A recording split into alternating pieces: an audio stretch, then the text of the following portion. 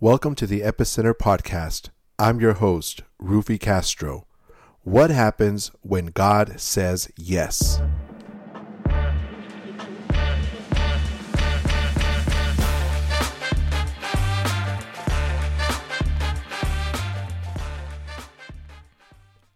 God said yes.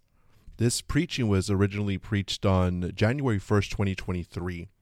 And hopefully by the time you're listening to this episode, you've gotten a chance to listen to the preaching. You can find it on the Epicenter Fresno YouTube channel or also on the Epicenter Fresno Facebook page. So this was out of Joshua chapter 10, and it was verse 12, 13, and 14.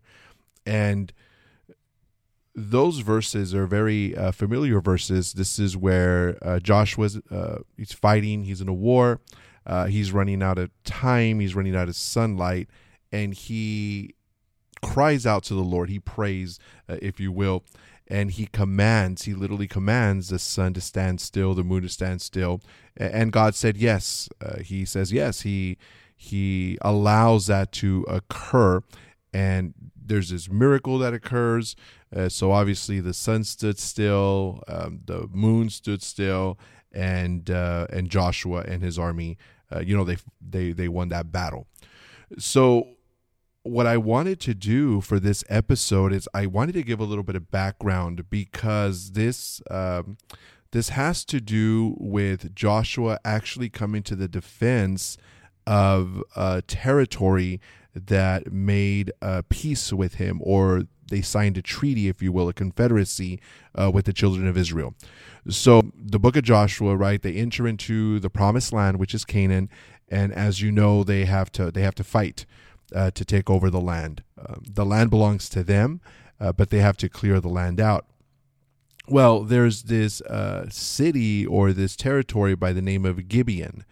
And the leader of Gibeon made a treaty with Joshua, and basically, please don't kill us.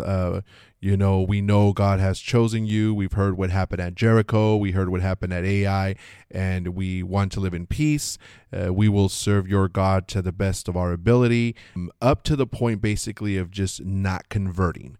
So when you read some of the commentary, there's a little bit of contradiction in the commentary, the different commentaries, not enough where it's like, wow, let me just throw this thing away. The little bit of contradictions of how this all occurred. But the meat and potatoes is that they secured a treaty with the children of Israel. So they're living in peace. They're not intermarrying. They're not doing anything like that, but they are living in peace. Now, what we have to understand, we mentioned Jericho. Jericho was a powerhouse back in the day. They had fortified walls. They had a huge army. So when Jericho fell, now you have to remember the story, the walls fell without Israel using their weapons, if you will. They shouted. They followed the commandments of the Lord. What the Lord told them to do, they did. They encircled the city. And the walls, came crumbling down. That sent a shockwave through the land of Canaan. Everyone took notice. And the leaders started freaking out because of this God that the Israelites serve. If they were able to take out Jericho, who was a powerhouse, without firing a shot, if you will, what in the world was going to happen to them when Israel, would show up at their doorstep? So they did what anybody would do, right? They started getting their friends together, to prepare an attack. And the attack wasn't necessarily against the children of Israel, but the attack was against Gibeon, with whom Israel had a treaty. So when you listen to the message, something that you do notice is that when it comes to the children of Israel and the children of God, us now, there's a connection that we make in that preaching. Because as children of God, the Apostle Paul lets us know that we have been grafted into the promises of Abraham. So in the preaching, you'll notice that I make the connection between the Israelites, the children of God, and us, because there are people among us that are friendly, if you will. They won't convert, but if we're doing a fundraiser for the church, like they're there. If you're doing some sort of fundraiser, they're there. If you call them up and say, hey, listen, we're going to have a prayer meeting, would you like to come? They'll show up. They'll help out if it's a Thanksgiving basket, anything that has to do with God, anything that has to do with church, anything that has to do with helping other people. They're there, right? They just won't convert, but they live in harmony with other Christians. So they are connected to us. They're connected to you. So I was making that point of how the children of Israel and the people I lived in Gibeon, that connection was there. Now, the Bible lets us know that the king of Jerusalem, and let me stop there, because when we hear Jerusalem, right, we think of Jerusalem, King David, King Solomon. We think of Jerusalem now, the capital of Israel. But in the time of Joshua, Jerusalem was still a Canaanite city. Okay, remember, there was no king. King Saul was the first king. This is the time of Joshua. This is, a few hundred years before King Saul. Jerusalem was still controlled by the Canaanites. So it's the king of Jerusalem in chapter 10 that we find that he makes, these alliances or these treaties with these four other kings.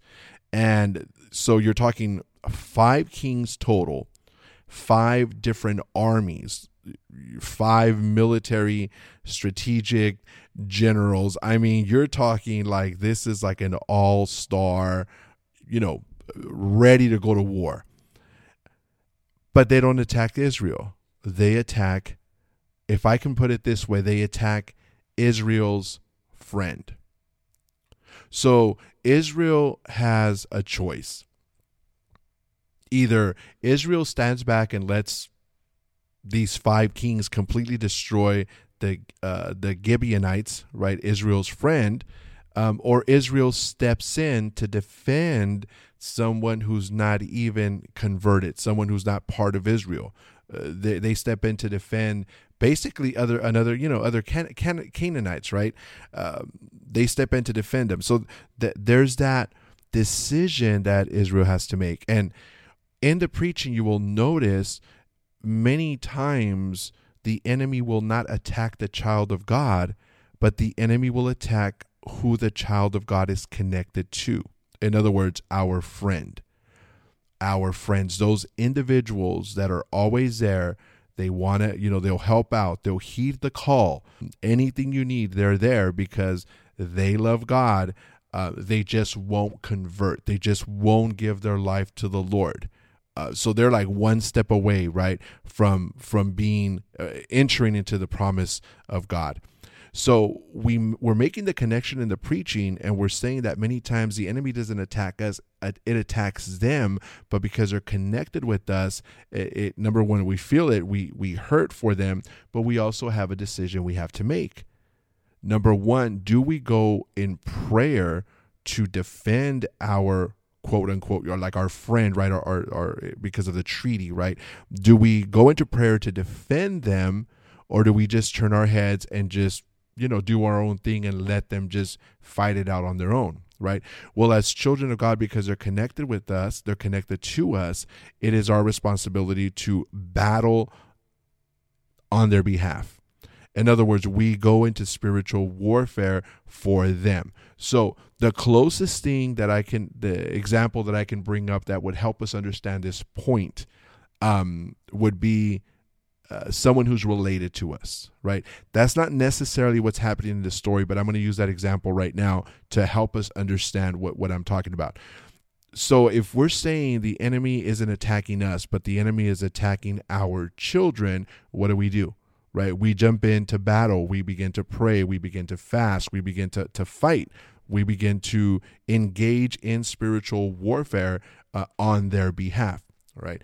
Now, so what happens here, that's what Joshua and the children of Israel are doing. Now, they're in this battle.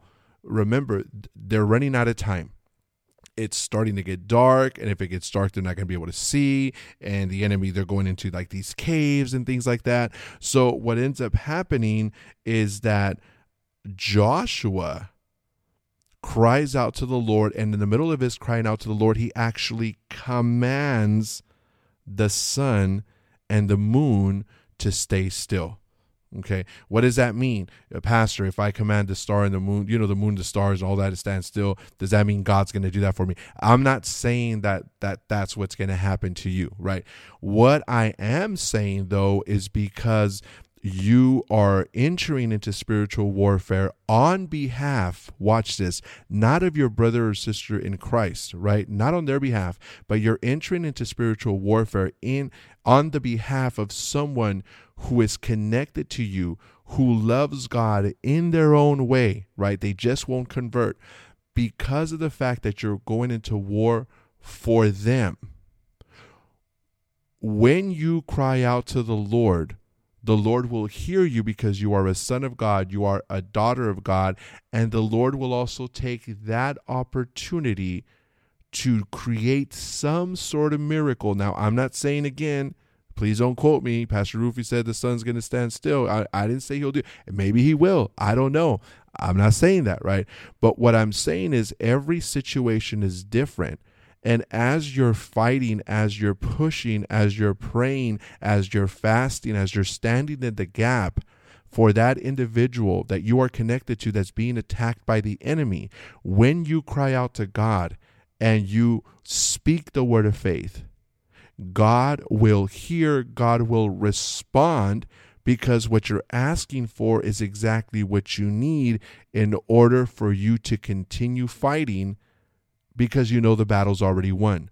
So what I'm saying is you're not fighting for naught, or in other words, you're not fighting for nothing.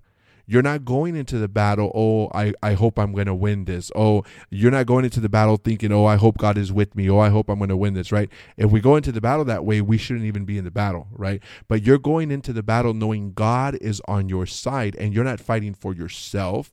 You are fighting for an individual that's connected to you. You are fighting for an individual that has some sort of knowledge of God, but they're one step away from making that commitment of giving their life to the Lord. And when you do that, God sees that. God will honor the faith that you have. And whatever that circumstance is that they are facing, however it is that the devil is attacking them, when you cry out to God and you speak the word of faith, one more time I'm going to say it, you speak the word of faith, God will answer. And use this as a metaphor. And he will make the sun stand still. He will make the moon stand still to give you extra time to continue fighting the battle, knowing full well that the battle has already been won. Amen. So this was the premise of the preaching. So again, if you haven't had a chance to hear it, go back, check it out. It's on our YouTube channel. It is also on the Epicenter Facebook page. But that is the premise of the preaching, understanding that there are many situations and circumstances in your life where God will say yes. Don't forget to check out our website at epicenterfresno.com, where you will find links to our Facebook page, our YouTube channel, and our Instagram.